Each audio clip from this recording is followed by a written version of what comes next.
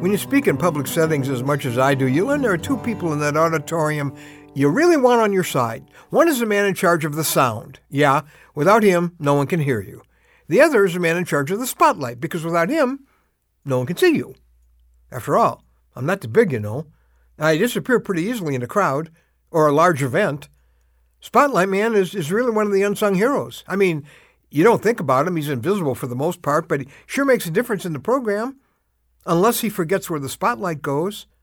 Imagine the announcer says, "And now, here's our host, Guy Smiley." And as the MC appears on stage, the spotlight man suddenly swings that light around until it's shining right on him. You can't see the man you're supposed to be looking at because the guy with the spotlight has you looking at him. Well, I'm Ron Hutchcraft, and I want to have a word with you today about where the spotlight belongs.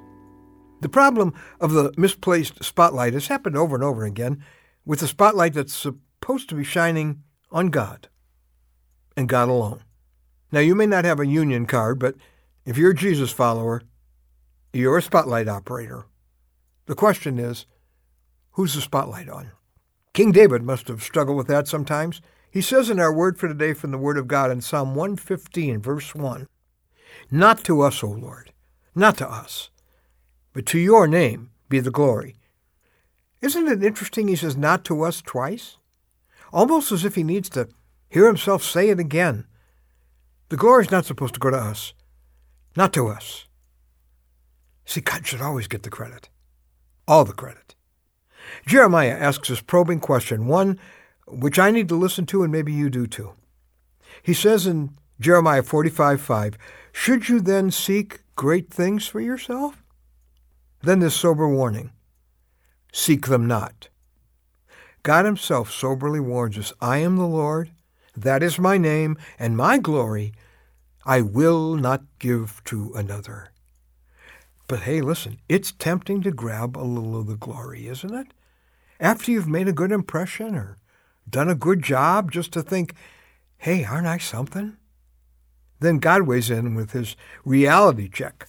1 Corinthians 4:7, "What do you have that you did not receive?"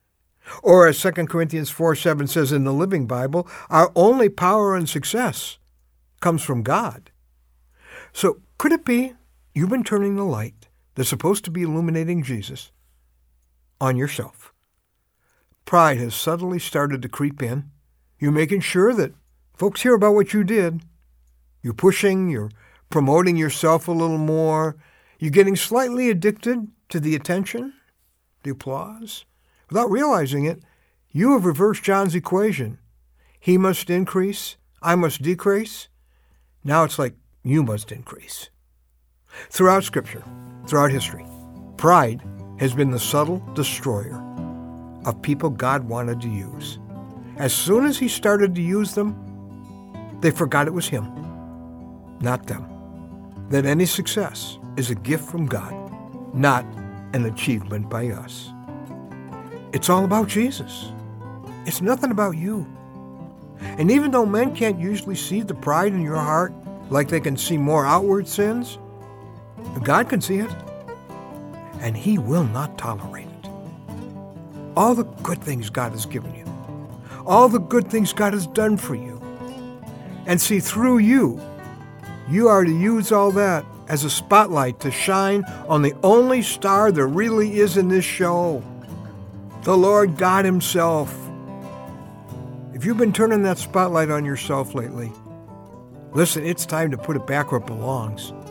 Not to us, O Lord, not to us, but to your name be the glory.